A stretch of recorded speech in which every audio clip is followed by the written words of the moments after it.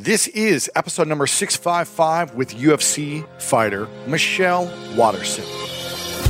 Welcome to the School of Greatness. My name is Lewis Howes, former pro athlete turned lifestyle entrepreneur, and each week we bring you an inspiring person or message to help you discover how to unlock your inner greatness. Thanks for spending some time with me today. Now let the class begin.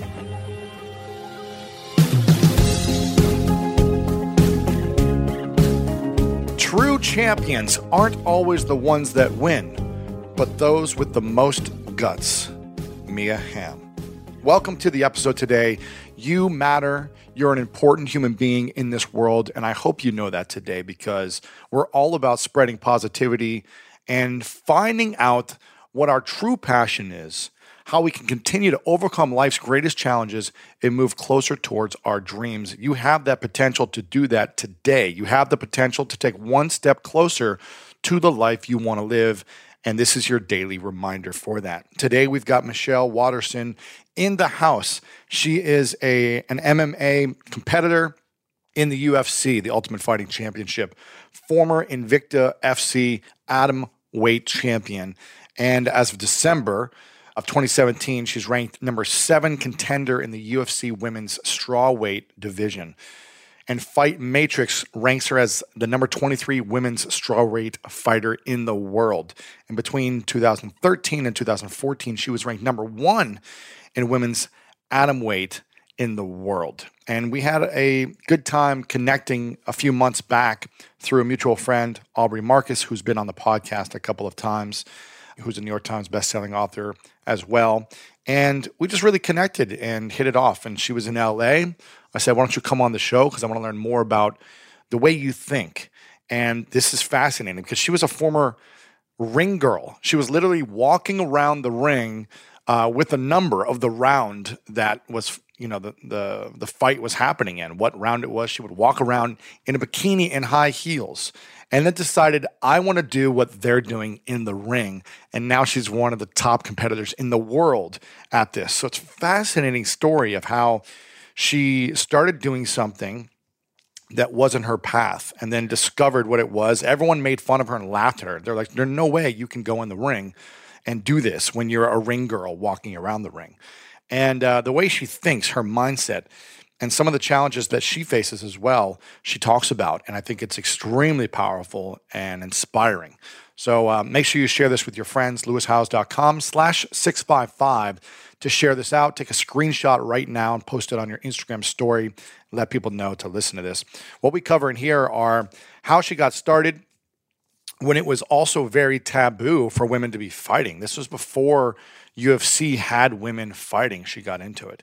Also, what it takes to be a champion and be vulnerable. How to build the mental confidence to win and be vulnerable and loving. How to respect your opponent. I thought this was a really powerful answer when she talked about respecting your opponent. And how to come back mentally after a loss. And how some people actually never come back. We're going to talk about those steps and how this can apply to your life as well. Whether you're a fighter or a mother or someone just going after your dream job, it doesn't matter what it is. This all applies to your life, and I want to make sure that you get those lessons out of this. Before we dive in, big thank you to the fan of the week. This is from TM Kenyon, who said, I've been listening and trying now to catch up on the latest for a year now. Each and every episode literally does something to change my mindset. This is a must listen for any human being that breathes on this earth. Good job with the guests you have on the show. Keep going. School of Greatness alum 10.0, Thomas Kenyon. So Thomas Kenyon, you are the fan of the week, my friend. Thank you for being a part of this community for the School of Greatness Academy program that you went through. You got some great results. It was good to see you in there. For those that don't know about the School of Greatness Academy, it's something we launch a couple times a year to bring the community together virtually online to help you guys go through a process of unlocking your greatest gifts, reaching your potential and your goals, your mindset, your habits, your routines, all that stuff. You can check it out. Go to lewishowes.com, sign up for the newsletter, and we'll be announcing the next round of the School of Greatness Academy very soon. All All right, welcome back, everyone, to the School of Greatness podcast. We've got Michelle Waterson in the house. Hello. Good to see you. Good to see you. I'm glad you're here. We met in Austin through Aubrey Marcus, and we met really quickly and got to know each other in a vulnerable way because you shared some things about your life through a poetry, actually, which we did a poetry workshop with InQ, who's been on the show. So it was cool to see that side of you. And you are a UFC fighter who beats women up for a living. I try to. You try to. I try to. Exactly. Now, my first question, I'm curious, as a fighter, what has it taught you about femininity and masculinity? Ooh. Because you're a mother and a wife as well. So how do you navigate all that? I guess just I've never looked at myself like, I'm super prideful for being a female in a predominantly male-dominant sport, but I've never separated myself. I always just looked at myself as a fighter, you know? And I feel like the minute you do separate yourself is when you start to, like, create separation. So, you know, all my teammates, they don't look at me as a girl, they look at me as their fighter. And we train right along each other, and we sweat and we bleed and we cry together, and we become family, and that's just how I've always looked at it. Right. What is it about fighting that makes you love it? Well, I grew up doing martial arts. I have an older brother, and you're karate black belt, right? Yeah, a black belt in American freestyle karate, and I've done wushu and kempo. And my older brother, I wanted to be like him, and we grew up watching Karate Kid and Ninja Turtles. Sweep the leg. Ninja Turtles. I just showed my daughter the original Karate Kid, and they loved it. Is she watching the new one? She was watching the new one first. On YouTube? No, the new one on YouTube. Have you seen this? No. The Kobe Kai or whatever it's called. It's like the Karate Kid. What's his name? What's the main actor's name? The Karate Kid. The new guy or the old guy? The original Karate Kid. What's his name? Jeez, I don't know. He's been a part of so many like memes and pop culture. I forget his name too. But anyways, they've come back and filmed the original Karate Kid versus the bad guy, whatever the other kid who like swept the leg, Daniel, right? Yeah. There's a YouTube series of them 30 years later competing against each other. No way. And they both have their own like studios. It's crazy. Yeah. I have to look that up. I haven't seen it yet, but I've seen the trailers. Okay. Anyways, you used to watch Karate Kid, Ninja Turtles. Yeah. And you wanted to be a Ninja Turtle? I wanted to be a Power Ranger, actually. Power Ranger? A Power Ranger, yeah. Oh. My career as a martial artist kind of evolved, and when I became an adult, it cost money to compete, and I needed to make money.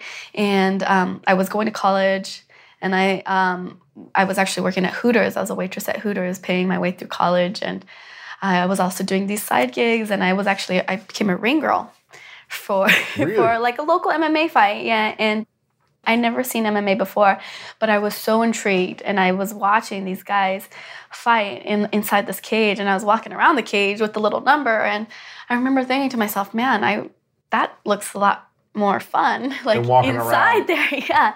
And I was telling the promoter that I had a martial arts background and I'd love to get into it, and he kind of laughed it off. And one of the guys that was actually fighting in the small promotion overheard me, and he fights for the UFC now, is Donald Cerrone. And so he overheard me and came to my work and just was like, if you're serious about training, get your ass in the gym. And so you were a ring girl in a bikini walking around showing like what round it is. Yeah. Said, I want to be in there and punching people, not walking around in heels and bikini. Well, it was just like, it kind of just like all fell together, right? Like I grew up doing martial arts. I was kind of lost. Like in college, I was really heavily involved in high school. In martial arts. In martial arts, but just like academically. And then went to college, and it just, nothing felt right. I was really lost. You weren't sure like what major you wanted to do or what you wanted to do after. Yeah. You didn't have like a vision for your life. Nothing. I felt lost, and I had good grades and everything, but it just no direction. Yeah. Where'd you go to school? I went to DU. DU? Mm-hmm. What's DU? University of Denver. Okay. Mm-hmm. University of Denver. Got it. Or Denver University. Got it. And so throughout school, did you graduate then? I didn't. You did not? I didn't. I stopped. So you were a ring girl and a waitress in college, and then decided to stop and start training. Yeah. like I said, I was lost. I didn't know what I was doing with my life. Spending a lot of money going to classes and just feeling like it was taking me nowhere. So my mom and I went to Thailand to visit family. And when we were out there, I was like, hey, we're in the motherland of Muay Thai. I might as well get some work in. And they kicked my butt. Wow. They kicked my butt for 2 weeks, and they laughed at me because we trained like outside on a concrete floor, and my feet blistered up, and they laughed at me and said that I was weak and too soft. Yeah, too soft, and it fired me up. And really? I wanted to. It lit that fire back in me, and it just reminded me of what my true path was, which is martial arts. Like, so it was like I just had this vision in my head that I had to finish high school. I finished high school top 10 of my class, and I had to go to college, and then I had to find a fiance and get married and have this white picket fence with 2 kids. And I thought that's what I had to do. And it just wasn't. Wow. So after that 2 weeks in Thailand, had you been to Thailand before? Yeah, when I was younger. Right. Mm-hmm. After that 2 weeks of training, what was the next step? Did you go back and train more with them, or did you start training in Colorado, or what was the next thing? Mm-hmm. I went back and I continued to go to school, and then I just decided after the semester was over that it wasn't for me. So I dove completely into fighting. Really? And I started taking smokers. And What's a smoker? a smoker's like it's an amateur fight, but they call them smokers because back in the day, they probably still have them. But like smoking before the fight or whatever? Well, they do them in like shady places, like bars and strip clubs and stuff like that. And there's like smoke all over. Take the beer off the table, put the ring up, let's go. Yeah. I did a couple smokers, and maybe like 6 months later. Did you win those? Yeah. Wow. Mm-hmm. All right. Yeah, I won some, I lost some, but that's your amateur career. That's where you learn, And way, way back then, there was really no amateur career. There was really no women fighting, When was this? What year? I turned pro in 2007. Wow. Mm-hmm. So when was the amateur then? How long was that from? I probably fought amateur for about a year and a half. Okay. Mm-hmm. 2005. Yeah. 2006. Gotcha. Mm-hmm. So you were doing that. There really wasn't many women fighting at the time. Mm-hmm. Except for maybe some smokers in a backyard or something.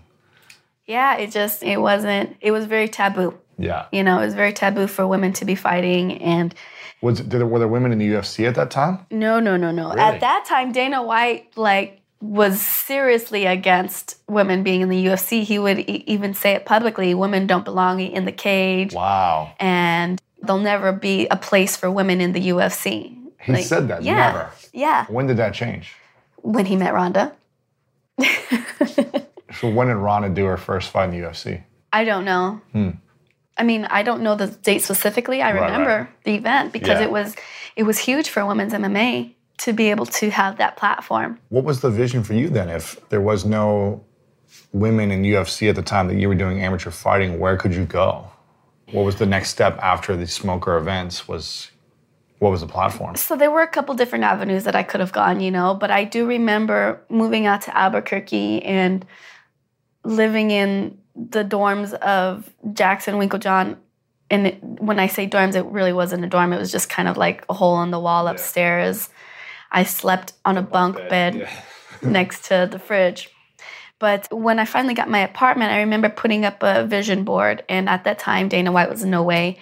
But putting up a vision board and still having fighting for the UFC up on the vision board. Fighting for the UFC, and there were a couple different things. But yeah, that was one of them. And it was just kind of maybe not now, but eventually it'll get there, So that was one of my goals. But also, like I said, I grew up watching martial arts flicks and stuff like that. I was like, man, I could be a Power Ranger. I could be a Street Fighter. I could, do this and that.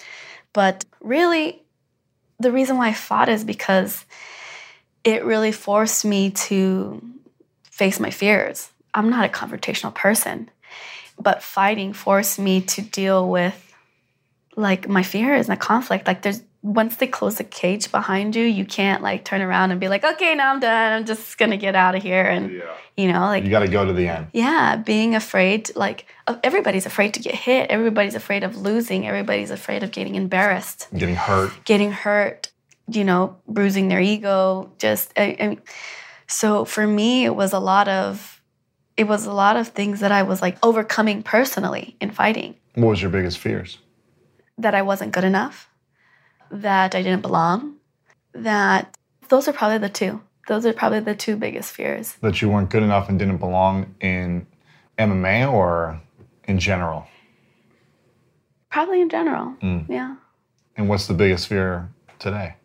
I'd have to say my biggest fear now is like getting in my own way, I guess. Is like, can I handle, am I good enough to be successful? That's probably one of my biggest fears. What do you define as success? Yeah, I mean, that's something I'm still trying to figure out now, you know, especially having my daughter. After having my daughter, I'm just very content with my life because she is my everything, you know, and I have a great husband. And so that's kind of like a struggle too, is like, well, if I'm content in life, then what am I pushing forward towards? Like, why do I have this like hole that I feel the need to fill, you know? You still have that hole? Yeah, for sure. I think that there are still some things that I want in my career. What do you want? I want to be a champion. I want to be able to, like when I think about the martial artists that I watched growing up, it was always like, wow, I want to do that. That's a cool move. I want to do that. And I want to be able to be that person for somebody else. I want to leave a legacy to where people talk about me like, yeah, she's a beast, you know, like she's an amazing martial artist. I don't know, like to be able to do that. And one of the reasons why I got into martial arts is because of my instructor. He really was in my life at a pivotal moment. And so he changed my life for the better. And it would be nice to know that I can do that for others. Yeah. Mm-hmm. What does it take to be a champion in the UFC? I think you have to have a really strong, genuine, deep confidence. Like it has to be like deep in your core. It has to be unshakable. You know, so you can't doubt yourself at all. You can't doubt yourself at all, and you have to be 2 steps ahead of everybody else. And what does that mean? Because there's so many like different things that go into fighting. You know, it's not just physical. Of course, it is. Obviously, you have to be physically ready. But once you surpass that, once you guys are all on the same level physically, then it becomes a mental game. Are you mentally sharp? Can you deal with the media? Can you deal with all the outside noise? Can you deal with all the inside noise in your head? Can you deal with all of the other circumstances surrounding you as you are training for this fight? There's just so many different elements that go into it, and everything has to fall into place for you to win that one night. Yeah, one moment. Change everything. Mm-hmm. What do you do to silence the conversation that holds you back when it comes up? I take a deep breath and I tell myself confidence. And it just calms me. I feel like we all have that voice in our head, that like inner critic that will, and in my mind, it's my mom, like, what you doing? You know, like, my mom is just like super like critical and really? Like has always, but I think it's just culturally, like that's how they raise their kids. It's kind of like that negative motivation, put the chip on your shoulder, you know. But I've been working a lot with a sports psychologist, and he explains it to me in a way that like the same emotions you get when you're fearful are the same emotions you get when you're excited. We just perceive them differently. So anytime I do get nervous or afraid or anxious, I just take a deep breath and I tell myself confidence. And it reminds me to use that energy, that nervous energy, and transform it into good energy that's going to feel me, energy that's going to build confidence within me, and energy that's going to allow me to use it towards my benefit.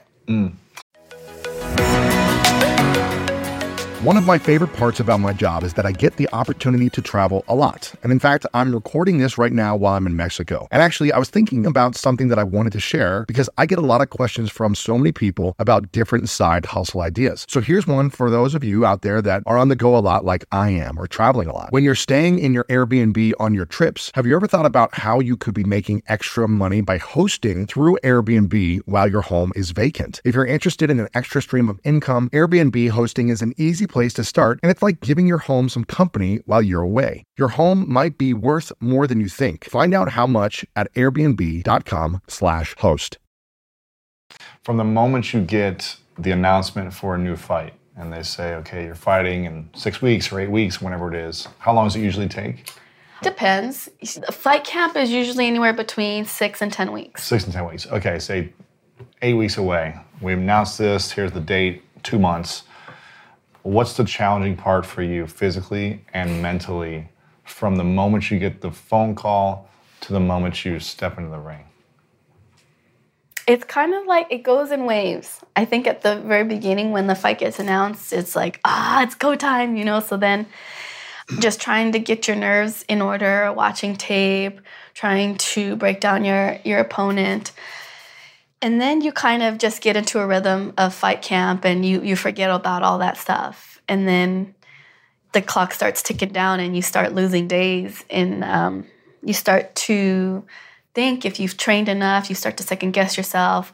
Do I need to train harder? And then all the interviews roll in and they start asking you questions of things you never even thought about until they start asking you, well, Tisha's really good she's a power puncher, and these are things you don't even think about. And then they say that, and it brings up that self-doubt again. And I'd say at the beginning of fight camp, it's nervous, and then it dies down, and then it comes back up. And then come fight week, if you've prepped yourself both physically. For me, I feel like the more physically ready you are, the more mentally content you can be, because you put in the work. Yes, exactly, and only you know that, right? If you didn't put in the work, you can lie to the media, you can lie to everybody else, you can try to put on a show and smile and say that you're ready and you're the fittest you've ever been, but only you know yourself if you've put in that time. So for me, like, I'm most confident when I know I've put in the time, but it's not just putting in the time. It's actually being present in those moments when I do put in the time. Because you can, right, it's like quality versus quantity. Because you can have good workout sessions, but you weren't there. Yeah, you weren't present. And you weren't present. And intentional with every rep. Yeah. Or you can have workout sessions where you are present, maybe not so many, but they mean more because you were there in the moment. In your opinion, what does it mean to respect your opponent? And how can you be respectful to your opponent when you're fighting them and pounding their face in the ground? That's a hard one. That is a hard one because, like I said, I'm a people pleaser. I'm not trash talker. I'm not good at, it's a fine line. And I think it depends on the person, really. There have been fights where I have given my opponent too much respect and maybe subconsciously felt like they deserved the win over me. Really? Yeah. Why? Because of their status, because of their rankings, because I knew them personally. And that's hard. You have to shelf that. You have to say, I respect you, but at the end of the day, you and I are both getting in here to take each other's heads off. And if I don't get into the cage to do that, then I'm doing you a disservice. You're doing her a disservice. Yeah, because I'm not giving her my 100%. I'm not giving her my true warriors. I'll take it easy on you today. Yeah, like when you're playing with your little sister or little brother and they tell you no punching, so you kind of scale it back. You're doing your opponent disservice when you do that, and that's how I've had to look at it. I've had to take my opponent out of the equation. Your feelings for them, your care for them, your... I had to go into the octagon and tell myself that I deserve to win because I've put in all the time, I've put in all the work, and whatever happens after that happens. Yeah. Kind of. What has your biggest losses taught you about yourself? I guess probably just the most obvious one is that there's always somebody bigger and badder than you. Sometimes you can be 100% ready for something and still fail. Really? Was there a time where you felt like you were so prepared, you were gonna win, and then you didn't win? Mm-hmm. Really? Yeah. How does that feel? Like crap. Like crap. It's so like, like losing in front of millions of people. It's kind of like a nightmare that like haunts you. When you win, the high is so high. And when you lose, it's just incredibly low. And I think that's probably another reason why we do it is because of those endorphin rushes. But it's funny because when you win, you don't really take the time to break apart your performance and see what you did well and see what you didn't do well. But when you lose, it's like you go back and you relive the moment over and over and over and over again. And what if I did this differently? What if I did that differently? Was it because of the fight? Was it because of my weight cut? Was it because things that happened outside of my fights? And you start to like spiral out of control of all these what ifs. And I remember talking to my coach about one of my losses and trying to figure out why I lost, really. And I was talking to him and I was like, what if I did this differently? And what if I did that? And he just stopped me and he said, Peanut, like, that's what they call me at the gym, Peanut. You just went left instead of right. Mm-hmm. Like, leave it at that. Like, leave it at that. Because if you keep trying to do this to yourself, like, you're going to take away the good that you did in the fight and you're going to stop believing in yourself. It was just a split second of you being in the wrong place at the wrong time, you know? So that was kind of like a hard pill to swallow. Yeah. But how do you manage the emotions up and down? I think you just kind of have to ride the wave. Mm-hmm. You ride the wave and you have to know that they're going to come. Yeah. Yeah. Is there any fighter, men or women, that manage the emotions really well that you're aware of, where they're not too high and they're not too low? Mm-hmm. The girl that I look up to the most when it comes to fighting and also just in life in general is probably Holly Holm. She's pretty good with managing emotions. She's very like even keel. She's like she never gets ahead of herself. She's very humble. She dethroned Ronda Rousey and still after the fact was very humble about her win, never talked smack about her, even though all throughout the press conferences leading up to the fight, Ronda was just putting her down left and right. Holly never, Never put her down? Never put her down, even really? After the fact. That's pretty impressive. Never put her down. And I've also seen Holly get knocked out cold. You have? In a fight. And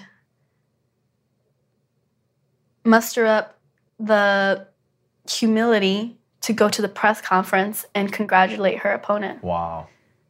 And then come into the gym on Monday and train. It's pretty impressive. Yeah, she's an amazing woman. Wow. She really is. What's the biggest lesson you've learned from her? To do. She just does. No questions. You know what I mean? She's just a doer. She's not analyzing it or being fearful. She's like, okay, well, I'm going to do it anyways. She's a worker.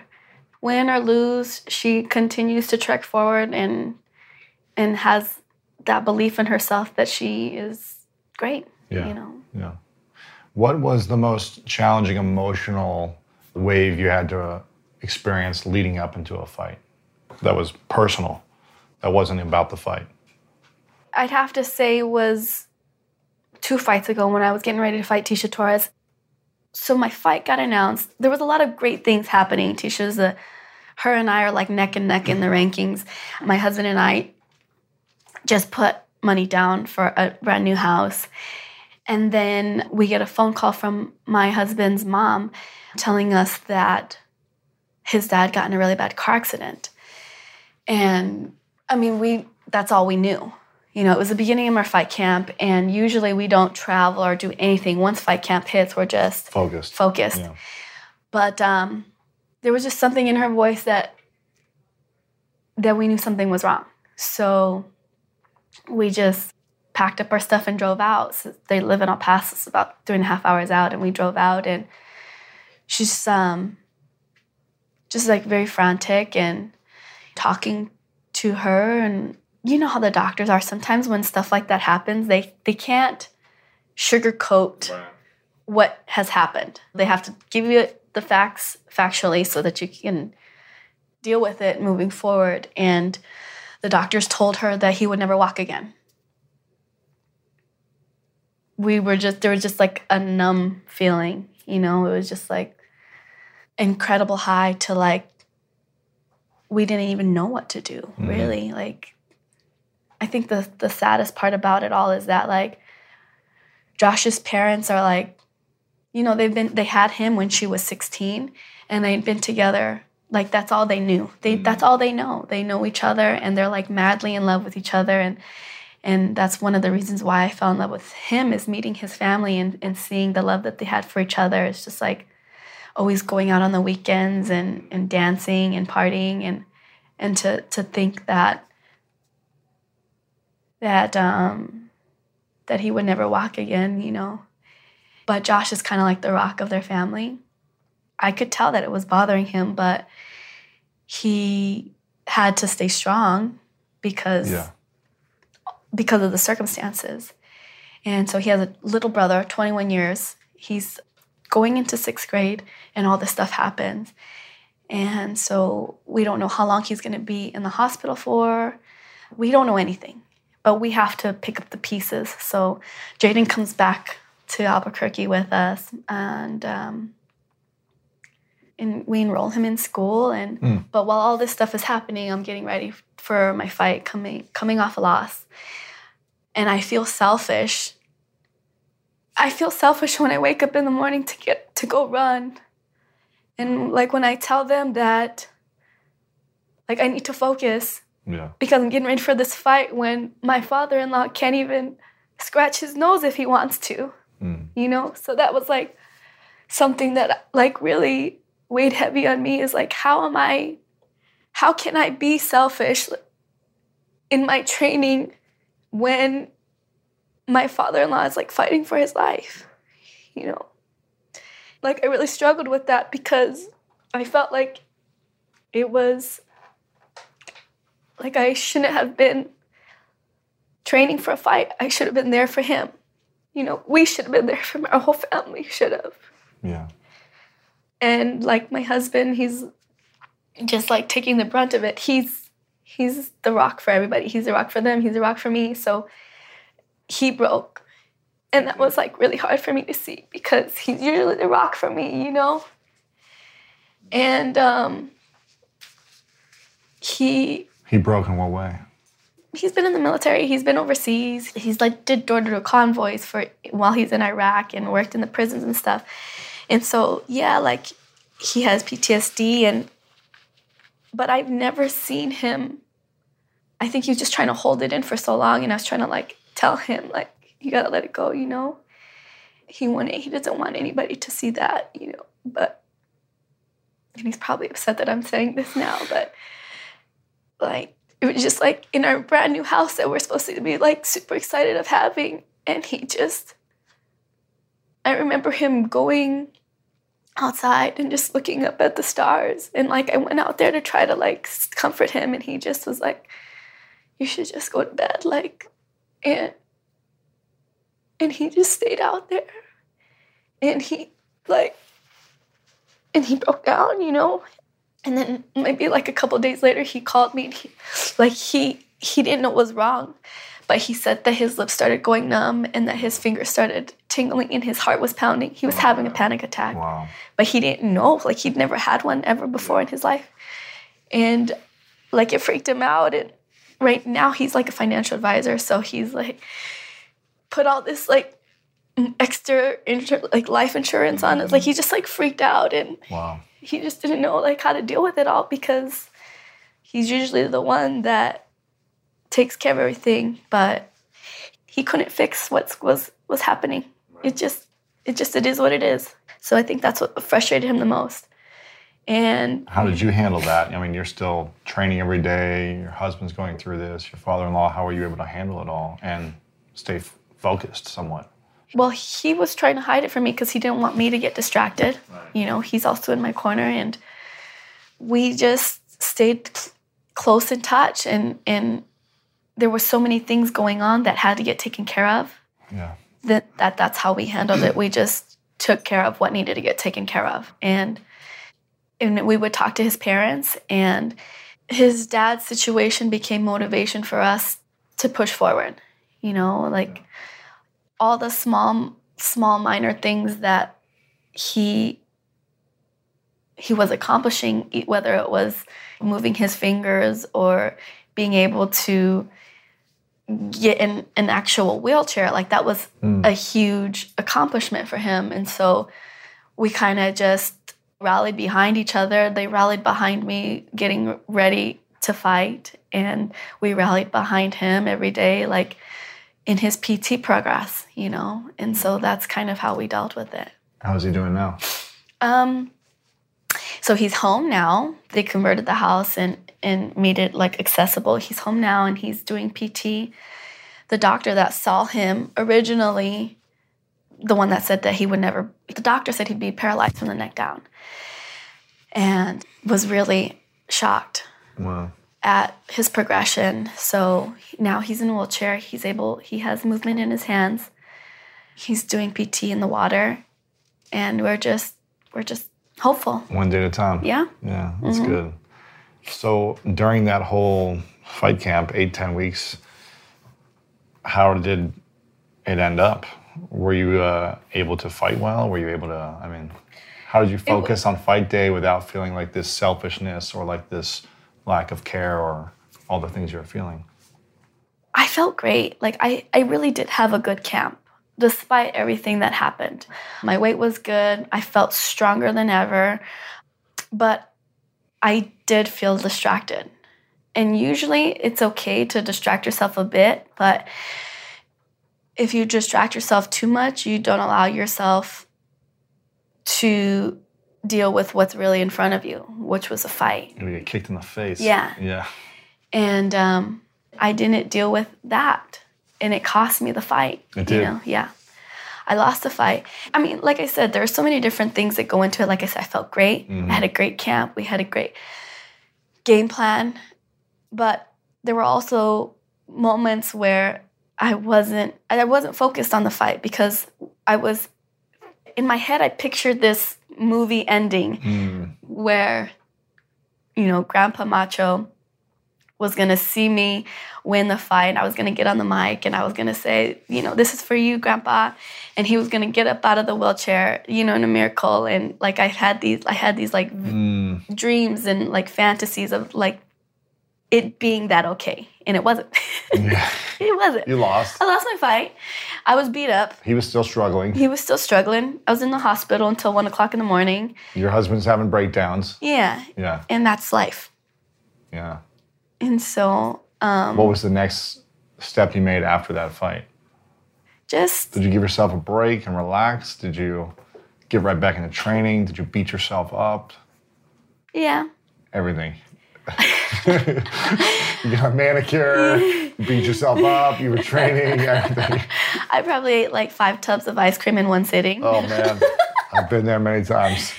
I did beat myself up. There was a lot of introspective thinking, trying to break down, trying to figure out what went wrong.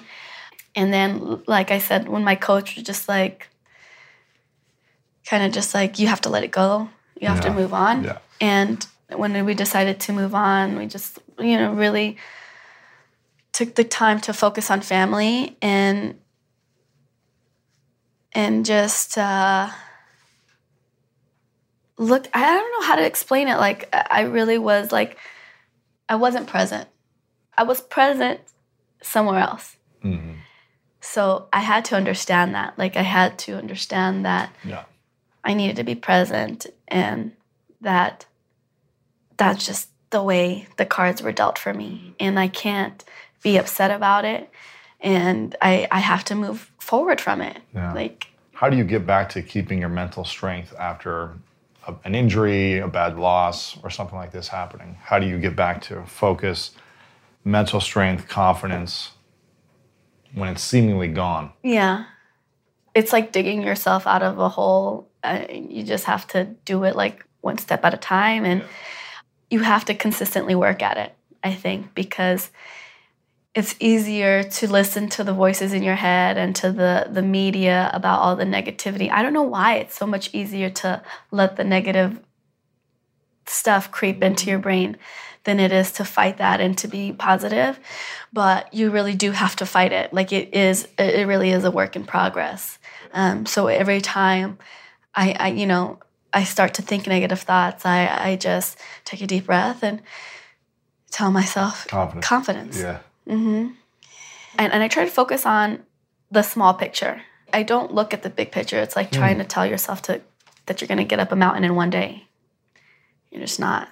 So it's just like one step at a time. You go to practice, and today I'm going to work on my jab, and if I get punched a million times, it's okay, because I worked on my jab, and I know that I landed 10 good jabs.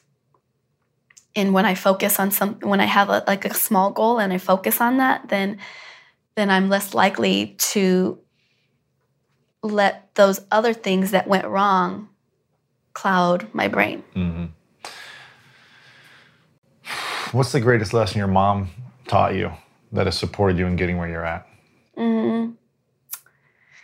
My mom has always been, like I was saying, she's like really hard on me, but it's all from love. And to be honest, I think that's probably the biggest thing I can take away from that is like, if I can take criticism from my mom, then I should be able to take it from anybody else. Yeah. Not many people can take it from their mom. If my mom is sitting here telling me that I did a bad job and I still love her and she still loves me, then I can take it from anybody else. Yeah, exactly.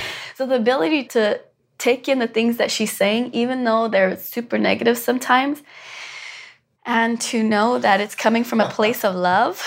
Yeah. Like, okay, like she'll tell me like, literally my last fight, the week before my fight, she's like, Michelle, you need to put your right hand up, okay? You always get punched in the face on your right side all the time. Punch in the face on the right side. You get beat up all the time. Like a week before my fight, I'm like, really don't need to be hearing that. I know this too. Yeah. My coach is telling me I can watch the film. Yeah. Mm-hmm. Yeah, or she'll tell like, she's really good. I'm kind of nervous. Did you see her muscle? Really big, really tall. Man. I'm scared. Like, oh wow.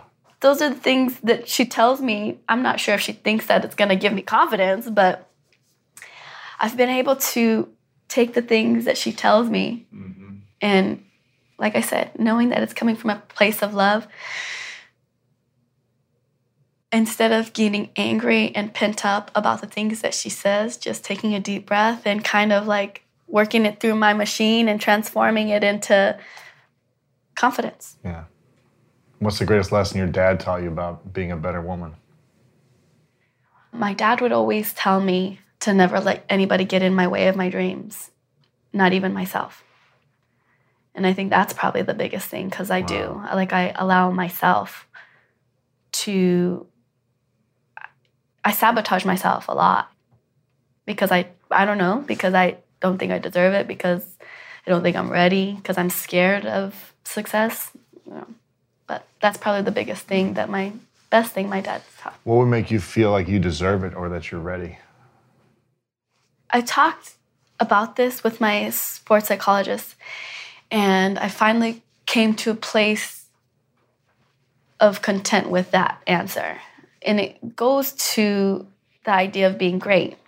I would always tell him, and it might be because of my martial arts background and my upbringing, but it's like, well, first you have to get your white belt, yellow belt, orange belt. There are steps to this before you become a black belt. So in my mind, it's like, before I become a champ, before I become Holly Holm or Muhammad Ali, like I have to go through these steps. And I was telling my sports psychologist that, his name is Dr. Will Shandon, and he said, do you think that when Muhammad Ali was a champion that he still had things to work on? And of course he did. Everybody always has things to work on. And then he said, but do you think that stopped him from being great in that moment? And it didn't. So I've finally allowed myself to accept the greatness of myself in the present moment, while still knowing that there were things that I have to improve on. Mm-hmm. Or not have to, but want to. So that's been my biggest thing, is like giving myself that opportunity to be great now while I'm still fixing my flaws. Mm-hmm.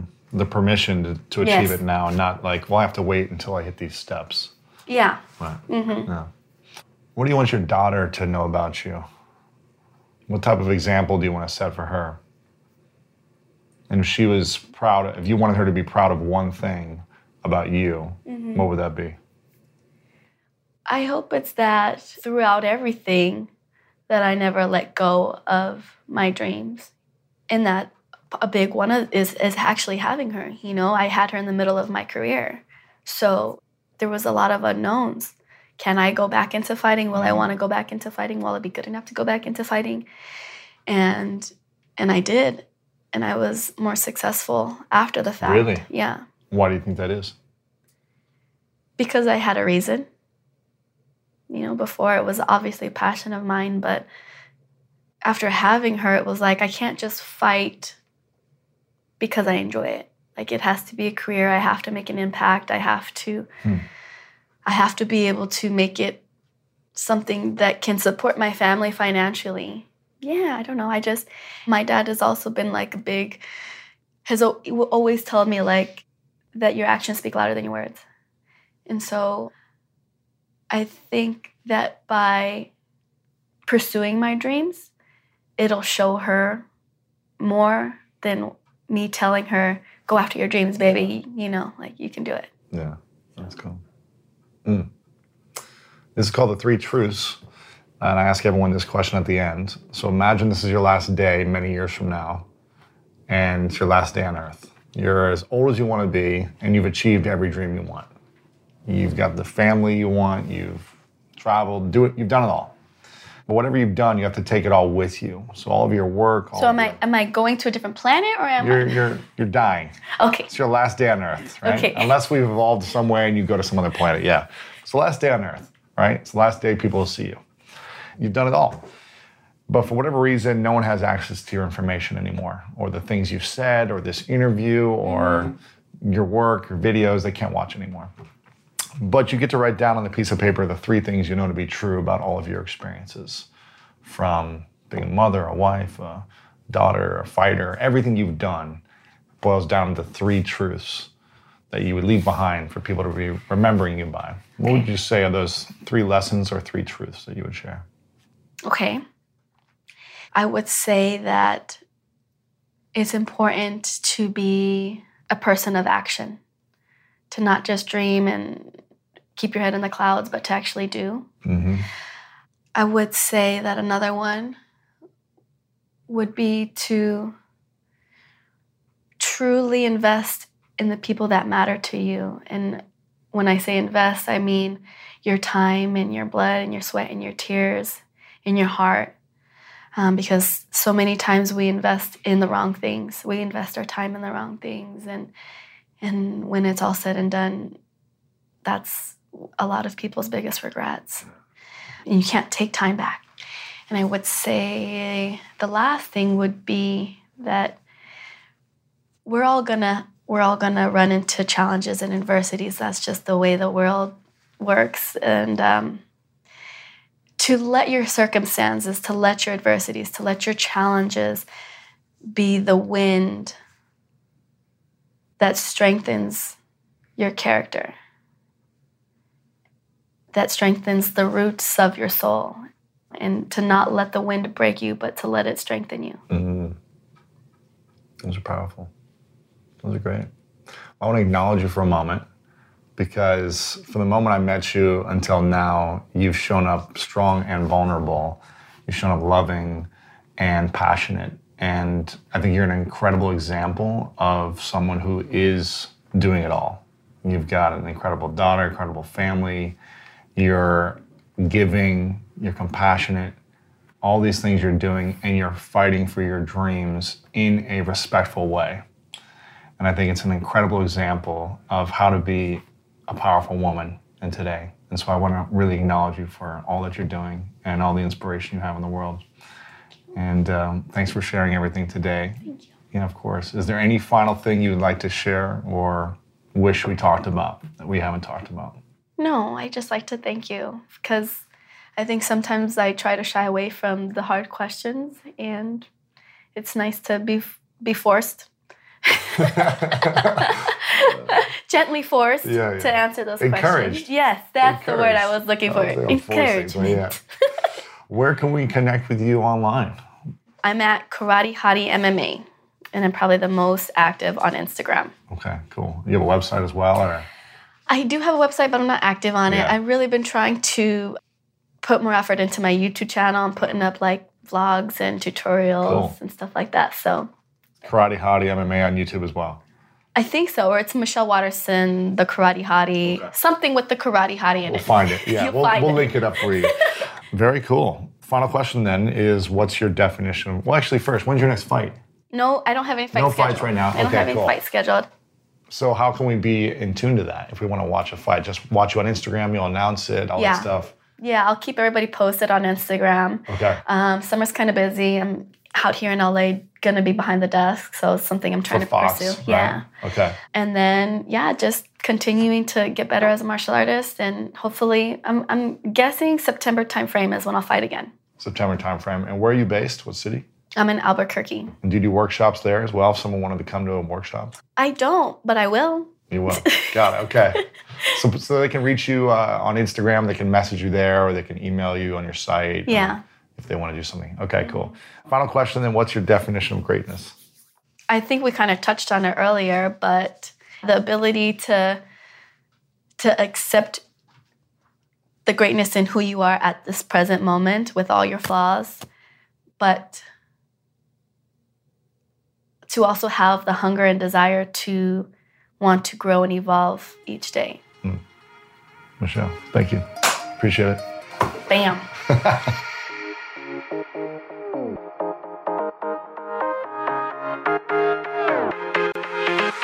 Oh, I love this. I love when people open up. I love when they share and break down the things that hold them back, but also the things that have gotten them to where they are, to help them be successful and achieve their goals, their dreams, so that we can lean in and learn from these inspiring individuals and apply that wisdom to our life. If you enjoyed this, make sure to share it with your friend. Take a story, screenshot, and post a story on your Instagram page, lewishowes.com/655. You can tag Michelle as well and post it on Twitter, Facebook, all the places, and let me know what you thought of this one. Again, share it with a friend, lewishowes.com/655. The full video interview is over on our show notes there on our YouTube channel as well. Make sure to subscribe, because every week we've got powerful video interviews over on our YouTube channel at youtube.com/lewishowes as well. And I want you to remember one thing, that you are here for a reason and a mission and a purpose in this life. You were born with an amazing ability, and it's your duty to figure out what the reason is that you're here for. It's your duty right now to discover that. I don't care if you're in transition. I don't care if you're depressed, if you're hurt, you're in pain, you're uncertain, you're scared. It doesn't matter. Your duty is to figure out what it is you're here for right now. And the best way to feel better, and the best way to grow, and the best way to achieve your dreams is to serve others, living a life of service. That can be just doing what you love, because doing what you love will inspire people around you through your energy, through your passion, through your heart. That's what this life is about. Living in service by doing the thing that you love the most. The reason you were born is a one and only reason, and only you get to figure out what that is. You can get support from others. You can get feedback, but you got to listen to the heart and soul inside of you and reach for what you want and start taking those steps today. I love you very much. I hope you enjoyed this episode. If you did, let me know on Instagram at Lewis Howes. And as always, you know what time it is. It's time to go out there and do something great.